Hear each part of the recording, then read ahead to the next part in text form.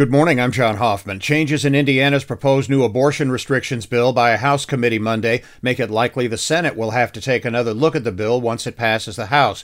The new language broadens exceptions to include abortions during the first 10 weeks of pregnancy because of threats to the physical health or life of the mother. It also removes the requirement requiring a notarized affidavit for abortions in cases of rape or incest. The House and Senate must agree on final language before the bill can go to the governor. In Michigan, primary Election Day Tuesday left Trump-backed conservative commentator Tudor Nixon the GOP nominee for governor. She'll face incumbent Democrat Gretchen Whitmer in November. Tim Walberg is the Republican nominee in the newly drawn 5th congressional district that includes much of Berrien County, facing Democrat Bart Goldberg in November. And a $60 million Edwardsburg Schools bonding proposal lost with only 47% support.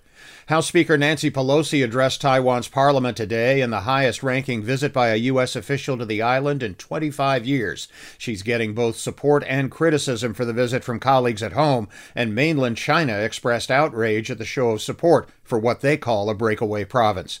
In sports, baseball's trade deadline passed Tuesday at 6 p.m., with Cubs All-Stars Wilson Contreras and Ian Happ staying put in Chicago.